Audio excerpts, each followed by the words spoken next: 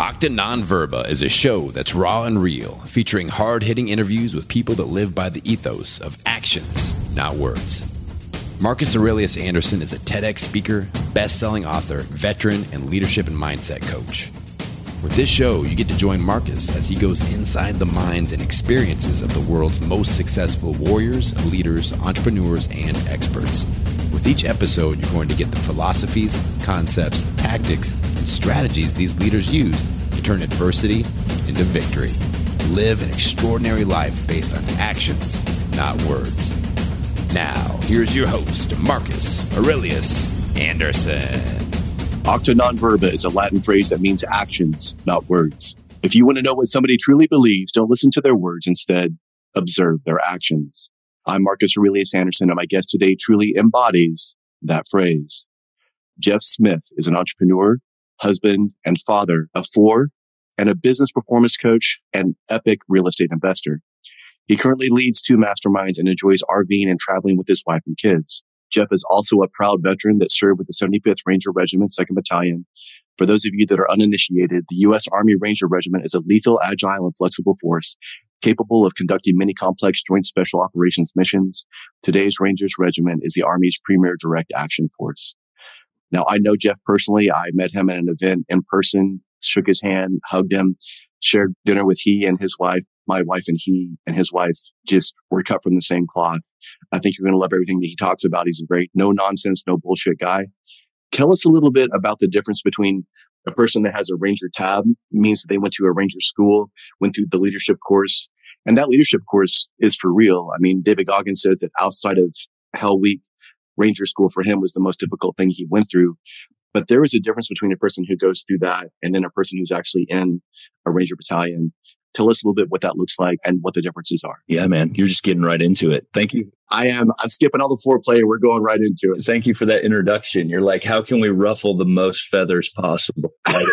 Let's shake the cage now. If we want some hate mail on this. Well, so yes, Ranger School is a leadership course that was developed in the 1940s, I believe. And it's 60 some days of training with different phases in different areas: mountain phase, desert phase, swamp phase. And it's a training and deprivation course. But how do you lead with sleep deprivation, food deprivation? And then they run direct action raids and obviously mock against OPFOR. It's open to all branches of the military, actually, which is how David Goggins got in there.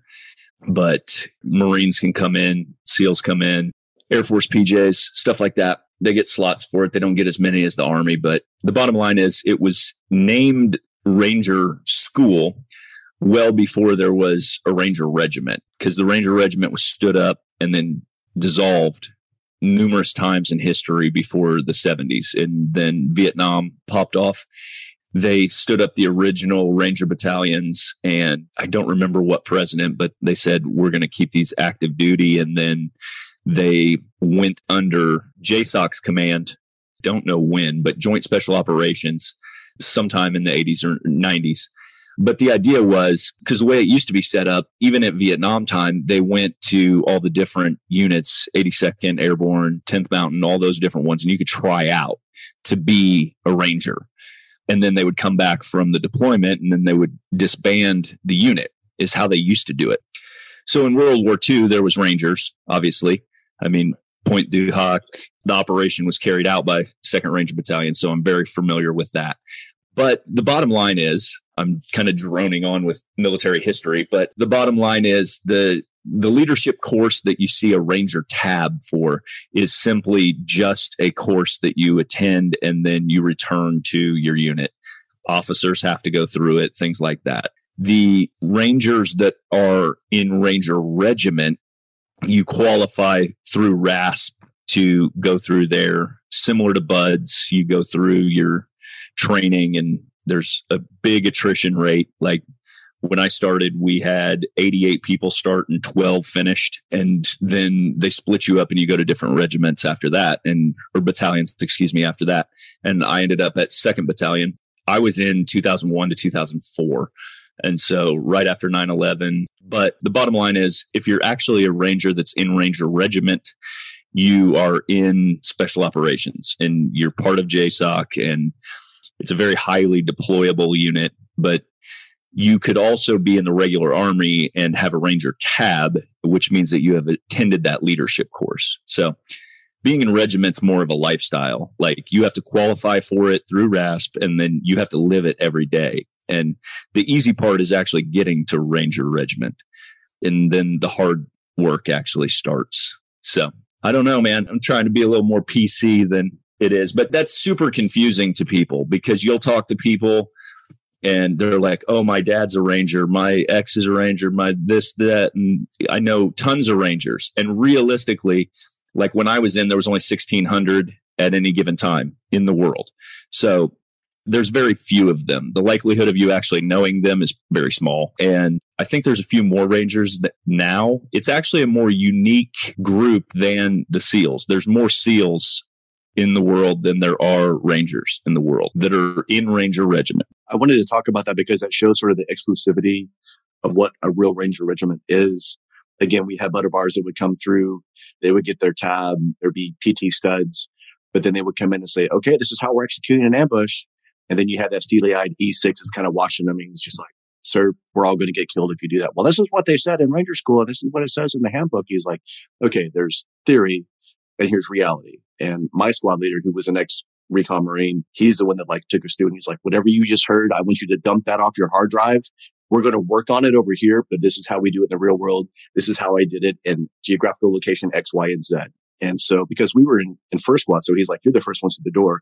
If I'm putting bad habits into you guys now, it's going to get all of us.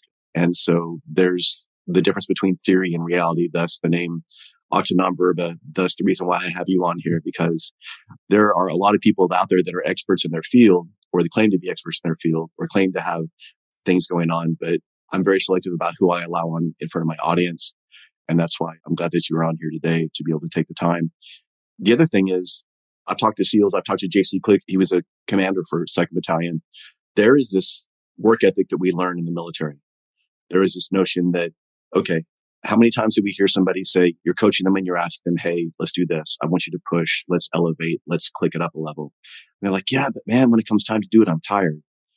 But in the military, like, you are always tired. That's just a norm. That's every day. You're always underfed, underhydrated, under-equipped, injured. Yes, the intel is usually at least 24 hours old and everything's changed where the weather's changed. So understanding that that is just sort of the norm, that sort of gives us an unfair advantage in the civilian sector when it comes to putting into play these ideas about business. But you were also saying as well that once we get out, usually we have the entire day dictated. Okay, 05, I'm at formation doing PT. I get this. I'm at second formation at 10 a.m., yada, yada, yada. But once we get out, sometimes there's this, you even mentioned it, almost this overwhelm. It's like, oh my God, well, I can work out whenever I want. And it can be this sort of workout. I don't have to do like an unknown distance death march. I can also just lift weights if I want for 10 minutes or 2 hours. It doesn't matter. But within that, sometimes there is overwhelm. And that's what the modern entrepreneur is dealing with right now with all of this, whether it be social media, whether it be people trying to get their attention to try to sell them something. Can you explain to us sort of what your entrepreneurial journey was in the beginning and then kind of where you are right now? Yeah, man. I know for a fact the military institutionalizes you is what it does. 100%. And now I had the benefit of being a little bit looser than that because in special operations, you work hard and you play hard. And like we had more 3 and 4 day weekends than anybody in the military for sure. So we'd work, go out in the field, and then they'd cut us loose to rain down on Seattle and Tacoma. Yeah, you get more leeway. Fun times for sure. But after I got out, I know I don't operate well without structure. And I was too undisciplined to implement it myself. So when I got back out of the military, I was ETSing. I had a job waiting for me at an insurance company.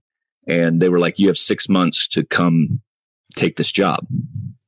I went to work within like 10 days of getting out of the military, like full time. Just because of that reason, because I didn't have the discipline. I just felt lost, I guess. So I went to work in the corporate world, ended up doing that for years. But I was always entrepreneurial. When I was 26 years old, I bought an apartment complex, a little 7-unit apartment complex. That was the first real estate endeavor I did outside of buying my own homes. Then we moved to Texas. That apartment complex was up in Illinois, which is where I was living at the time. Then we moved to Texas in 2008, and I still was looking for something to do. I played football in college, went into the military. I had been involved in fitness my entire life. It was just natural. I had worked at a couple gyms and dabbled in that space. And so what I did was I didn't really have any contacts or connections or community in Houston. And so I joined a CrossFit gym to find something to do because I was doing computer programming out of my house. And so telecommuting, I never left the house, essentially. My wife was doing her PhD. She had shit to do. She was gone all day. I was like telecommuting, didn't know anyone, didn't talk to anyone. Like it was strange. But I was looking for something else to do. And so we went ahead and opened a gym of our own in 2011. That had its series of challenges, obviously. It was completely different than I was used to. I had done rental properties. I'd flipped houses. I had done some other stuff in that space. I'd worked in the corporate world, so I understood structure and implementation of processes, all that. But like being in a service business, it was a game changer. It was different. Taught me a lot of lessons for sure. We still own that gym. It's still here in Houston and active. Then I got phased out of my corporate job.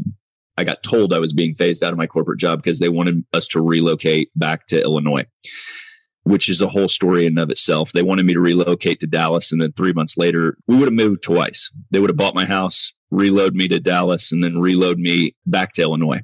So it was kind of a disorganized clusterfuck as well.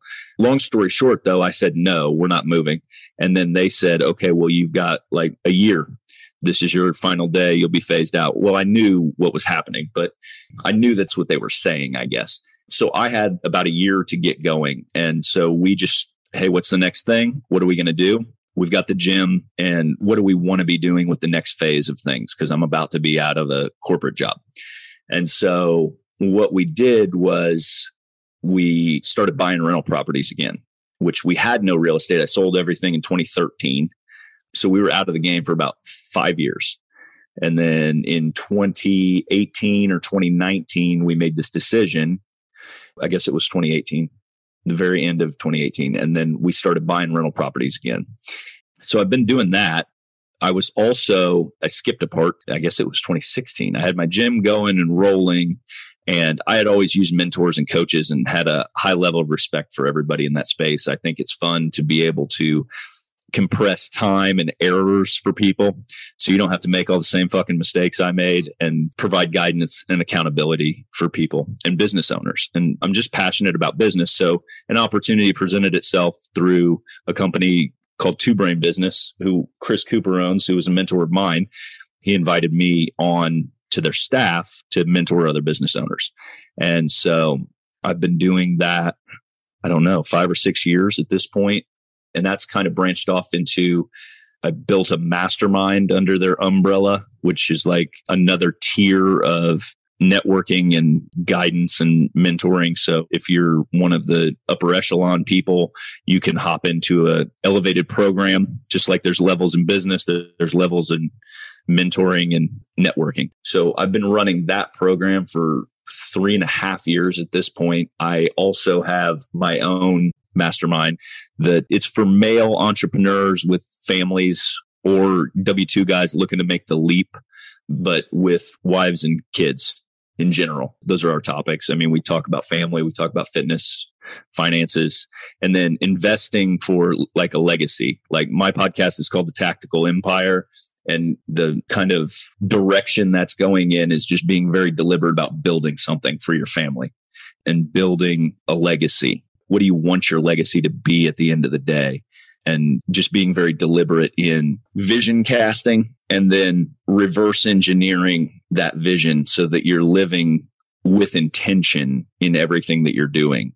Because, I mean, you and I talked yesterday, and I think one of the biggest things is life can just get away from you. If you just let it happen to you, you're probably going to have a lot of regrets at the end of the day, because you don't have to walk down any certain path. What you have to do is you have to spend time getting crystal clear on what the fuck you want. And then you can make that happen, because you can focus on it and be able to work backwards from that. Like, what skills do I need? Who does that person behave like? Okay, I'm out here, I'm vision casting, I'm 2 years now, 3 years from now, like I've got $500 million of real estate. What does that look like? How does that person that has $500 million of real estate behave? What do they act like? What do they look like?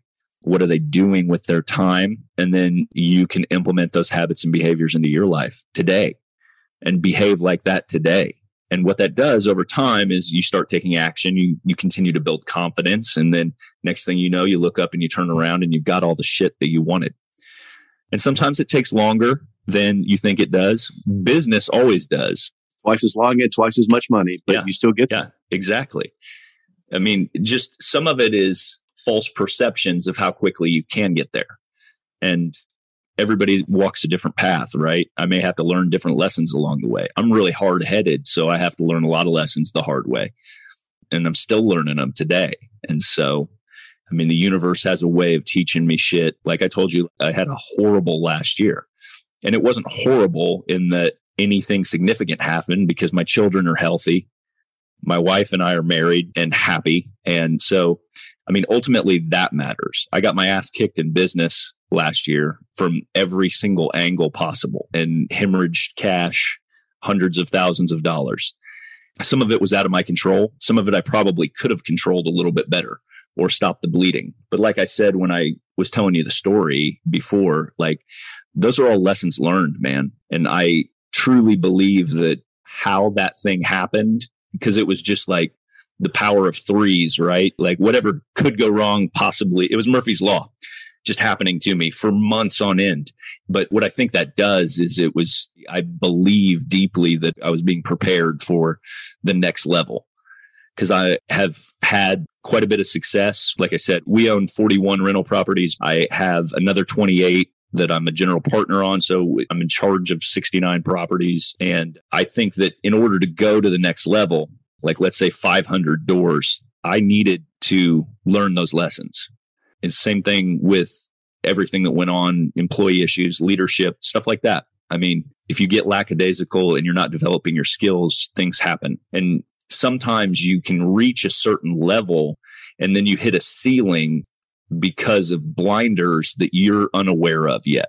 So like the way that generally the world teaches you lessons is with pain. And if you're not trying to have a heightened sense of awareness to identify these things, it just determines how painful it gets before you're awakened to the lesson. That's it. And the lesson keeps repeating until we figure it out. That's why adversity keeps kicking our ass. And you also made a great point. We talked about this on your podcast yesterday. I was honored to be a guest on yours. We were talking about, you have a person that wants to go from 500K to $1 million. And I was mentioning how that essentially you can tell that person you're going to have to work twice as hard.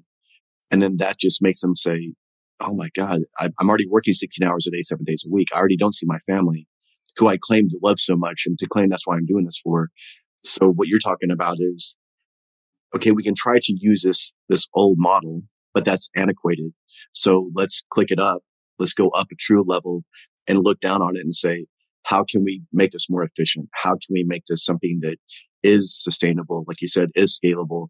And the lessons that we learn in leadership, I understand are simple, but it is different for me to lead a team of 5 compared to a team of 60 or a team of 100, but now I have 10 direct reports. Or now I have to look at, like you were saying, these things that happen that were out of your control. I can't control the weather. I can't control pipes bursting on my properties. I can't control any of that, but I can control, okay, what am I going to do in this moment? Because it is very easy to get overwhelmed. And frankly, that's why a lot of people were mentioning in your mastermind how people go from a W-2 into the entrepreneurial space. If that person gets hit with that in that transition at the beginning, they run for safety. Yeah, that's their natural inclination. I'm going to step back. I'm going to get this. It's a 9-to-5 job and it's soul sucking, but it's secure. But you and I both know that safety is an illusion. Well, it can present itself in a variety of ways. Like I'm a chaos guy. I grew up in chaos from a very young age. And like, so that's what I knew. My wife is the complete opposite. She grew up with stability and family and like functional people around her. And so for me, my default mechanism in life is when things are going great, I fucking create chaos. And so like the way it presents itself may be something that you're missing. When we talk about having an awareness, like, why did this happen to me?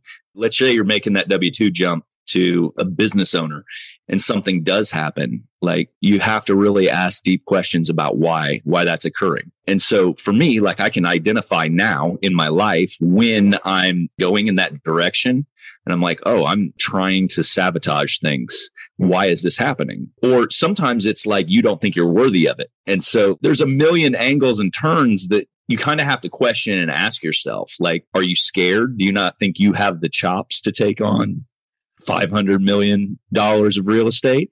Or like, do you not have the skills? And some of that's being honest with yourself, because you haven't done what you haven't done. You don't know what's going to happen. But you and I talked, I think, yesterday about the importance of confidence from that standpoint, because you have to have a level of self-belief that you can, like I said, my wife's fine and my kids are fine and healthy. And like, ultimately at the end of the day, I can fucking handle anything else that comes my way. Yeah. As long as you have them, you can create everything else around you. You can build around them as that center of your universe. Right. And well, my health, I would include in that as well. Because one of the things we say all the time, I say to my clients is like, you're the asset. So you got to take care of yourself. I mean, you see these people in a bunch of different industries, they're drinking and they're not working out. They're eating shit because they're working so hard. And they're missing that point, because like, they can work more efficiently. They can work more effectively. They'll work at a higher level. They'll be more empathetic with their employees. The ROI is there in taking care of yourself, even if it takes time that they think they don't have. Because like, when you're talking about, if you're trying to bridge the gap from a $500,000 business to $1 million business, and it's not work twice as hard, it's work fucking 10 times as smart. And it's never twice as hard or double the time. It's always, you're missing the angles and the nuances that you should be operating at. Because I've seen businesses go from $500,000 to $5 million in like a year. And that's the great point, because when I start working with people, the first thing I challenge them to is like, how many hours are you working? And I challenge them, we're going to work half that. And you see that look on their face. But what it does is it makes them, like you said, ask that really hard question. No bullshit. What do I have to get done? What's really going to move the needle today? What's truly a priority? If everything's a priority, nothing's a priority, all the stuff that we know. But the reality is, it's different to know that. Just like it was different to know how to conduct a raid from the Ranger Handbook. It's not the same when you're actually out in it. It's not the same when the weather conditions, when it's dark, when you're taking contact. And so many people love theory, because you and I can pontificate all day about theory, and you can't call me on my bullshit, because this is all just a conversation. This is all just in the air.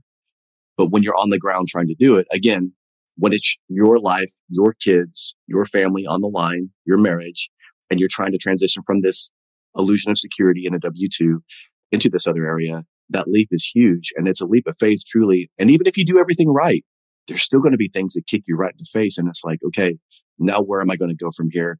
Do I have this belief? Even cognitive bias, right? People, when they're going through and they kind of set themselves up to fail, like you're talking about self-sabotage, because it reduces their expectations. And it's an honorable way out in their mind. And I tried, but it just wasn't for me. But if you continue to do that, you're going to do that in relationships. You're going to cheat on your diet. You're going to cheat on your wife, because you're not able to maintain that resolve. And that's why it's so important to have these ethos. So with that knowledge and experience, how do you attack your day now to be so efficient?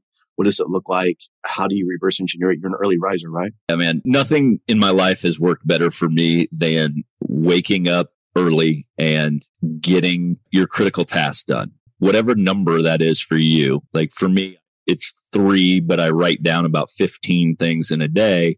But the 3 most important things are what I get done. I work first thing when I wake up. I may take 10 minutes, 15 minutes making coffee and like just sitting in silence. But I don't read. I don't fucking listen to podcasts. I don't do any of that shit. Why don't you, by the way? Why don't I? Yeah, in that time. Because I need the stillness. For me, that's how I collect my thoughts. And then I also have internal conversations and dialogue with myself because I'm like, ooh, I don't want to do that. Ooh, that scares me. Or why does this scare you? And like, you can have moments of recognition to these things. And that's what sets you up to like have yourself a talk. Like, you have to do it. Stop being a pussy. You need to move this thing forward. Or what happens if you don't do anything? That's what I think we get caught up on so often because we're paralyzed by fear. But the reality is you just have to keep moving forward and making progress. There is no fatal mistake in most of our lives that we can possibly make.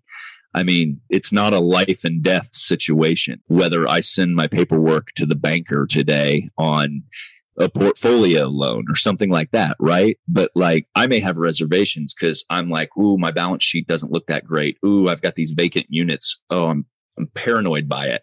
And like, the bottom line is just ship the work and do it. Like you and I were talking yesterday, you're fucking around with your book trying to perfect it. Production over perfection every single time. Because in business, nothing is done really ever. Like, it's not finished. It's always fluid. It's a living body of work, just like you are as a human being. You're a living body of work, and you're either improving or regressing. Your business is the exact same way. Are you improving your business or are you losing market share?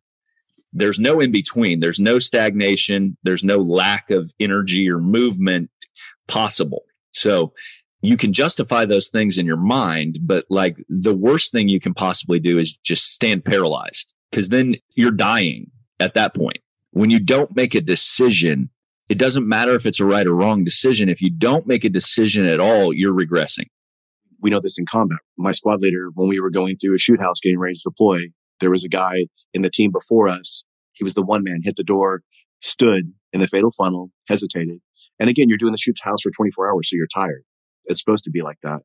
And then OPFOR just like, he Swiss cheese. Everybody, like you said, everybody's stagnant. Everybody's stacked. And that's when everybody dies, because now everybody's an easy target. Yeah, you have to get off the X. You have to move. Speed is our security. But so many times just to have the courage to say, I don't even know where the hell I'm supposed to be going right now, but I know that I can't be here. I know that there are huge consequences to doing nothing in this moment.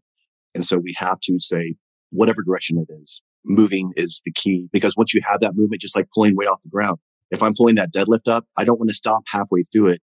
I want to break the plane initially and get that thing going. And now once it's going, I can explode through with my hips and really move everything. But if I'm trying to do it slowly, or if I'm thinking about it, or if I get the perfect grip, it's not going to happen. That was part one of my interview with entrepreneur, real estate investor, and former Army Ranger, Jeff Smith.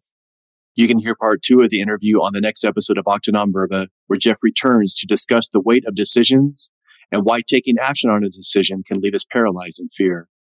Jeff also reveals creating confidence through failure, the problem with being a natural born leader, and the real weight of working a 9-to-5 job. Until next time, live a life of actions and not words. Live a life of Octa Non Verba. Thank you for listening to this episode of Octa Non Verba. If this message resonates with you, please share it out with others on social media. Hit that subscribe button and leave a review for the show anywhere you listen to podcasts. To learn more, please go to MarcusAureliusAnderson.com and join his Octa Non Verba Inner Circle to get exclusive content, news, and information. Until next time, remember, talk is cheap. Live your life based on actions, not words.